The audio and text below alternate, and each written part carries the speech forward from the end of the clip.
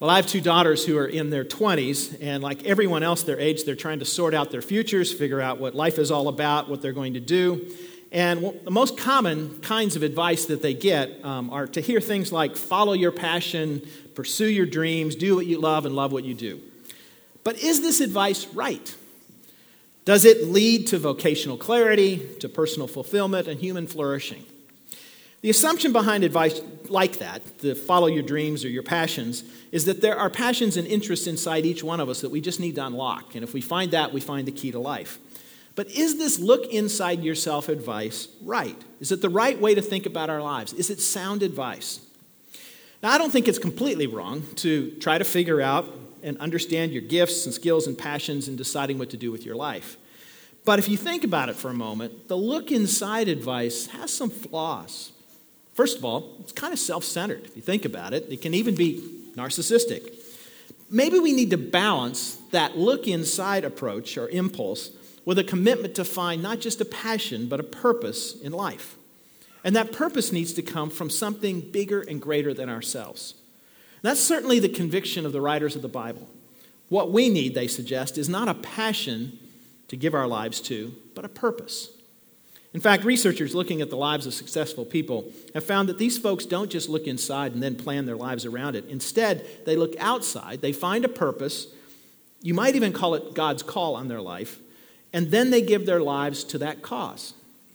So the idea is to be aware of your passions, your strengths and gifts, but even more to remember that we need to hear the voice of God in our lives, to seek out the purpose that He has for us, the purpose that He has for our lives. For the last few weeks, we've been looking at a short letter in the Bible called 1 John. It's written, we think, by the Apostle John. The letter's not actually signed. But it was written to some early Christians living about 60 years after the time of Jesus, in the latter part of the first century. It was at a time when there were a number of churches scattered throughout the area, and in one particular area, this man named John had some leadership responsibility over a series of house churches. And they'd had a challenge. One of the challenges was that those who'd previously been a part of their little churches had decided they knew better and had left and were spreading some teaching that John and others felt was false. They were challenging some of the core beliefs, some of the moral practices that had once been common among the Christians. And so John wrote a letter designed to recenter them, to remind them of the core of their beliefs and practices, to test the authenticity of their faith in Christ. So he told them, for example, if you know God, you'll obey His commands. We talked about that a couple of weeks ago. He says if you really love God and really love Jesus, you'll love one another. And next week, we're going to learn about what he says about if you call yourself a Christian, you'll affirm that Jesus is the Son of God who came in human form. Now, all of this was designed along the way to give them a sense of authenticity about their faith, what it was to authentically live for Jesus Christ. But he takes a pause in this at the end of chapter 2 to offer some words of encouragement and advice and to recenter them around a purpose in their lives, words of assurance that they need to hear and also words of kind of a little bit of a kick in the behind. So what I want to do first is read chapter 2, verses 12 to 14. The words will be on the screen, but if you want to follow along in one of the pew Bibles, you can on page 1857. Page 1857. Let me just read what John writes. He says, I am writing to you, dear children, because your sins have been forgiven on account of His name. I'm writing to you, fathers, because you know Him who is from the beginning. And I'm writing to you, young men, because you've overcome the evil one. I write to you, dear children, because you know the Father. I write to you, fathers, because you know Him who is from the beginning. And I write to you, young men, because you're strong and the Word of God lives in you, and you've overcome the evil one. Now, these are a couple of parallel statements. There's 3 statements about children, 3 statements about fathers, and 3 statements about young men. So what's the deal with this children, fathers, and young men deal? Well, some just say he's talking about different age groups, different categories, like we have mothers of preschoolers and we have empty nesters. You know, he's talking about different stages of life. And then others say, no, it's more about spiritual maturity. In other words, that we have different challenges and opportunities at each stage of our lives. Now, more likely, it's more the latter, about spiritual maturity, but it also appears we shouldn't spend too much time trying to think about these in those categories, because what he says seems to also apply not just to a particular phase of life or a particular phase of our spiritual lives, but to all of us as a whole. Throughout the entire book of John, he consistently refers to the readers as children. 14 different times he uses the word children to describe the people he's writing to. In virtually every case, he's referring to Christians. In other words, he's not talking down to us, he's talking to us. Instead of reminding us, what he's doing is reminding us of our dependence upon God, just the way that children are dependent upon their parents. And he's reminding them of the need to maintain a kind of innocence and trust rather than cynicism and skepticism. Equally, when he mentions fathers, we know what it's like to be around people who are mature and wise and have more experience than we do. They have more perspective on life and can help us to kind of put things that are happening in our lives in a sort of context. And spiritually, that translates into those who over the years have grown to know Jesus in deeper and deeper ways. And then there are young men who metaphorically, the way John uses it, are full of strength and vigor to fight the spiritual battles against the devil. Now, let me just acknowledge up front that this can, for some of you, be off-putting because John uses 3 straight masculine metaphors to talk about all of this. I don't think his point is to gender this. I think he's talking about different ages and stages of life, and he's making a spiritual point.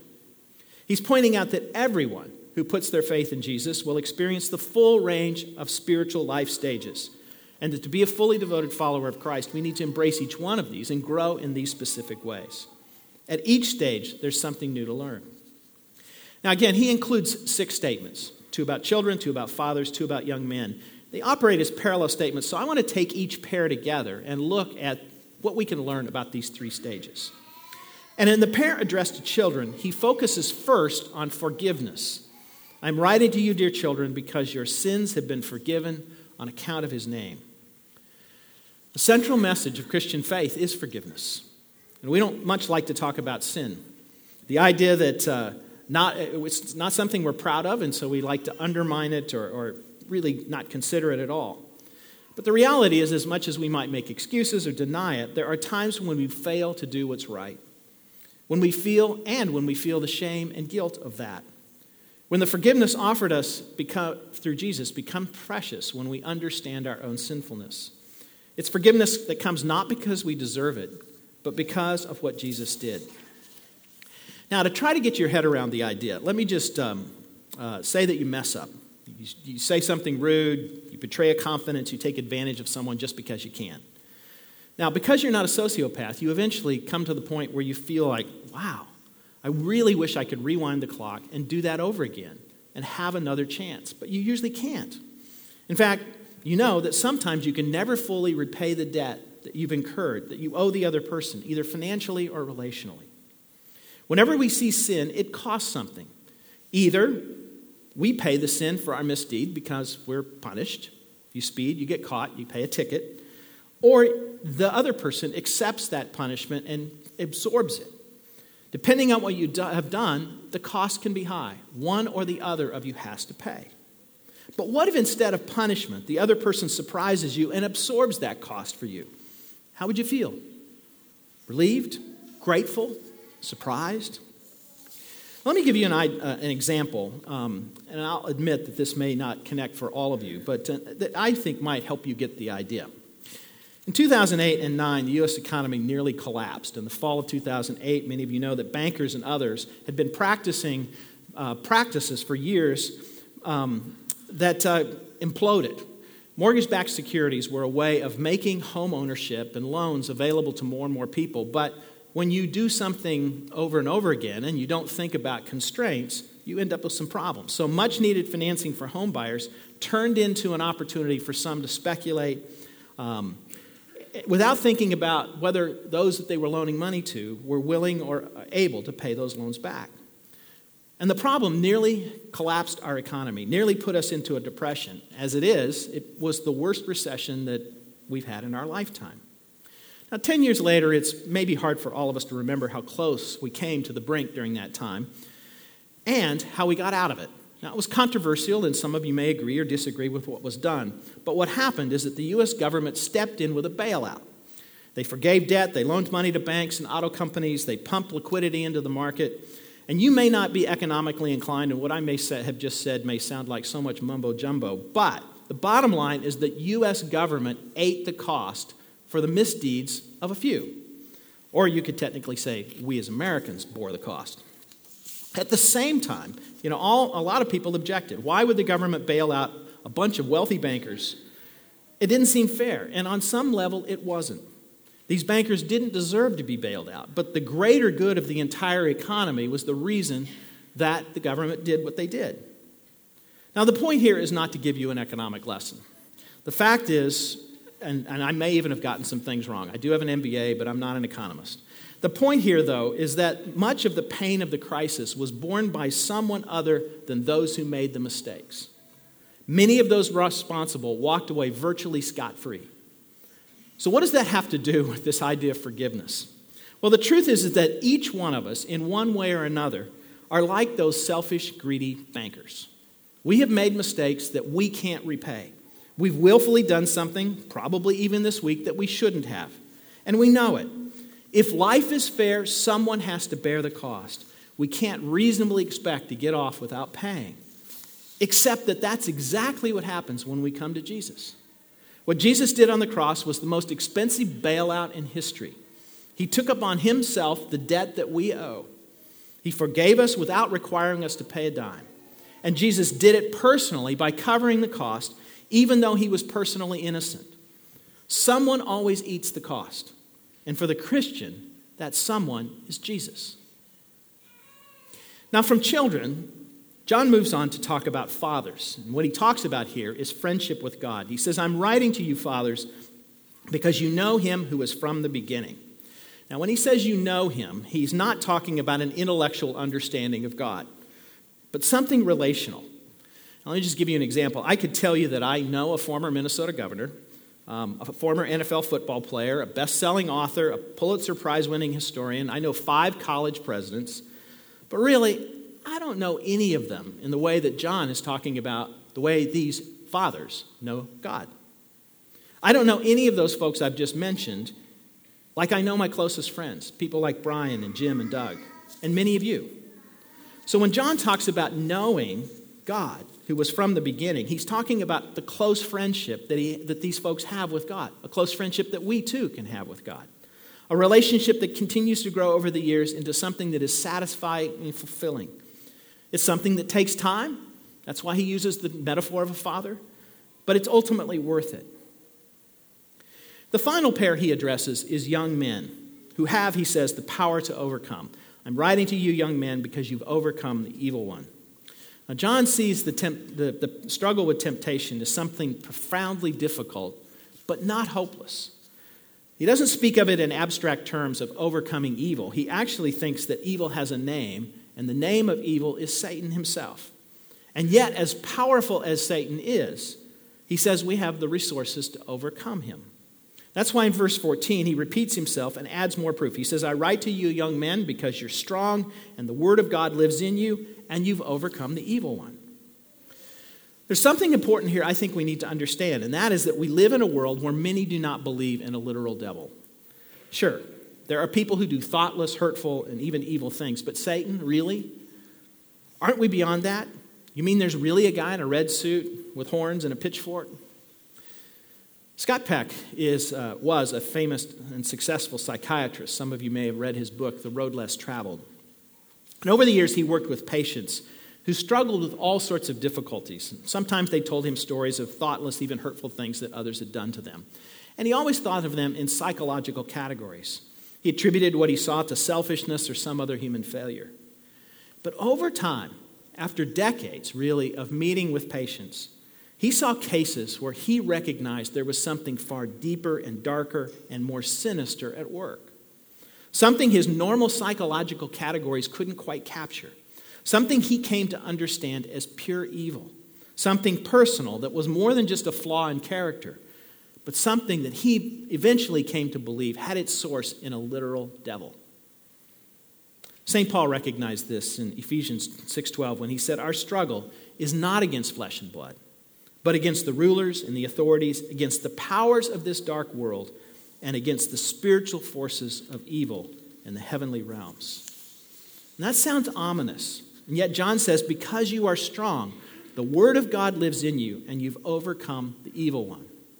So as forgiven people, people who know Jesus intimately, we can defeat anything that Satan throws at us. C.S. Lewis once noted that there are two equal and opposite errors that we typically make when we talk about Satan.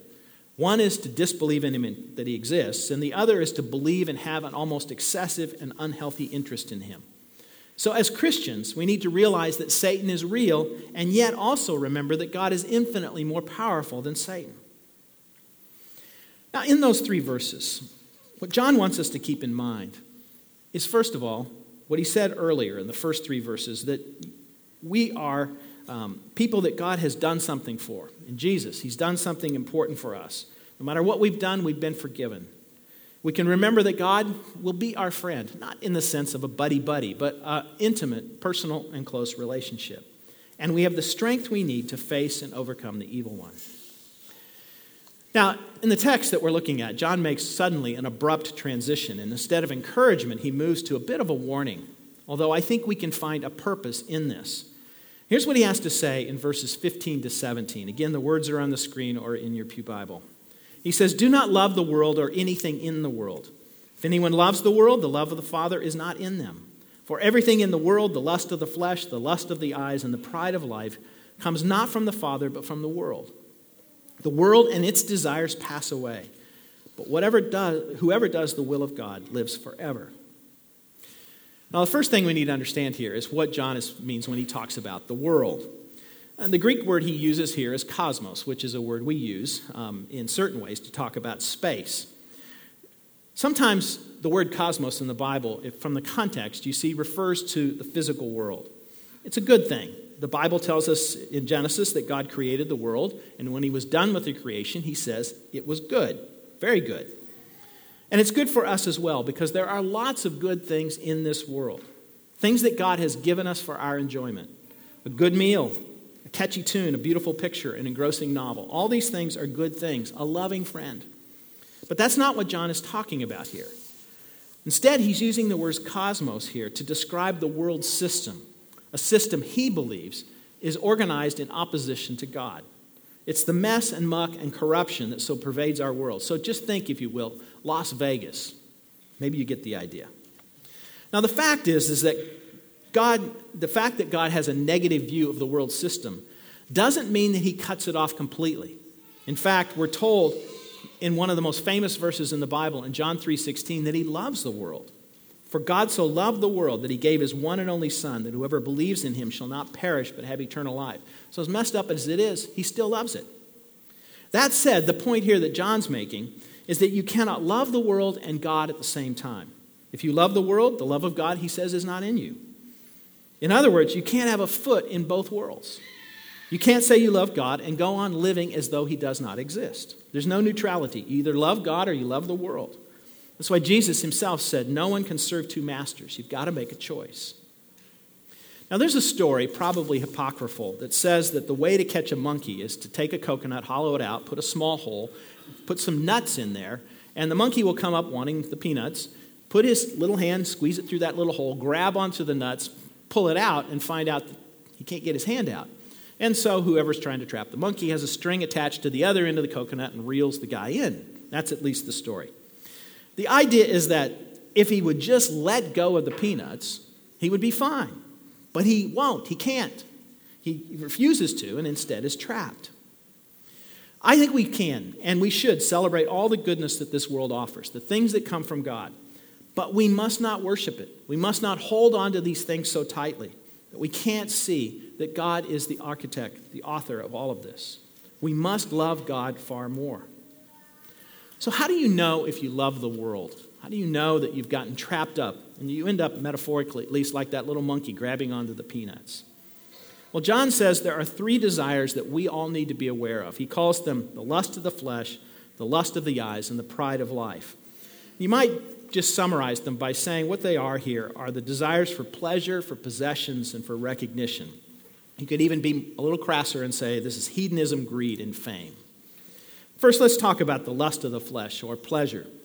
This is the desire to eat, to drink, to play, to make love, in short, to pursue pleasure for purely selfish reasons. It's a life dominated by the senses. It's a life that seeks even to be self-sufficient and independent of God, not caring what God cares about in any of this. Again, there's nothing wrong with enjoying good things, but we need to take these natural desires and not let them become corrupt and perverted, because they can become so all-consuming and lead us away from God.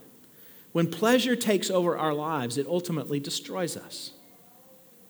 The second on this list is the lust of the eyes, or possessions, the desire for more and more stuff, for possessions. And this comes through seeing something, because the idea here is the lust of the eyes. You see something, and you just have to have it.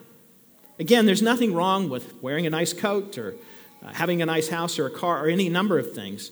But when we see something and decide that our happiness is in having that, we're prepared to spend vast sums of money that we don't have for something because we believe it will make us happy, then we've crossed a line. The third and final desire is what he calls the pride of life. You might call it the desire for recognition or fame. It's the desire to be seen by others as an important person. It's a desire that shows itself in the pursuit of success and achievement and a search for recognition. Again, there's nothing wrong with taking pride in a job well done or feeling good when you reach a milestone in your career. But when that sense of identity and worth are found and wrapped up in your accomplishments, then you probably, again, crossed a line. And especially when we begin to get arrogant by looking down on others who haven't achieved or haven't been able to have the kinds of things that we have in terms of career success, then there's something seriously wrong. Now, the chances are is that one of these three, hedonism, greed, or fame, pleasure, possessions, or recognition, is more tempting for you than another. Now, we're not a church where we have you stand and greet one another and pass the peace, and we could, but we recognize there are a number of introverts who would prefer not to do that. And we could, in that time, we could say, okay, why don't you tell your neighbor which one of these three is yours? Then that would really make people feel uncomfortable. But I do think it's important for us to ask the question of ourselves, which of these are more tempting? Which of these lead us maybe to make mistakes that we know we wouldn't make if we would keep them in perspective?